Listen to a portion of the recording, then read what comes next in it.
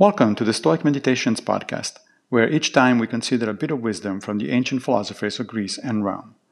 I am Massimo Pigliucci, a professor of philosophy at the City College of New York, and I will be your guide through this reading.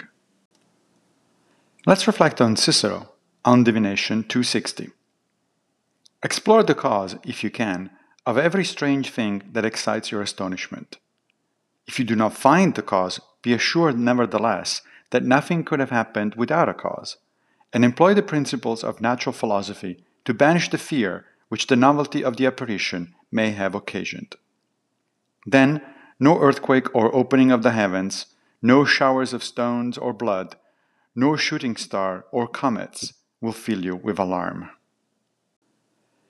The one we just heard is a perfect statement of what we nowadays call scientific skepticism. The notion that no matter how extraordinary a phenomenon may appear to be, there is going to be a natural explanation for it. Human beings are fallible, of course, so we may or may not be able to find the explanation for a particular phenomenon. But not finding an explanation should not be a reason to give up and embrace superstition or magic, nor should it cause irrational fears in us. Rather, it should be an occasion to practice humility, to admit that we are smart but not omniscient, and that sometimes our thirst for knowledge and understanding will go unquenched. This week, reflect on what you know and what you don't, and mindfully practice a bit of epistemic humility. It will make you a better person.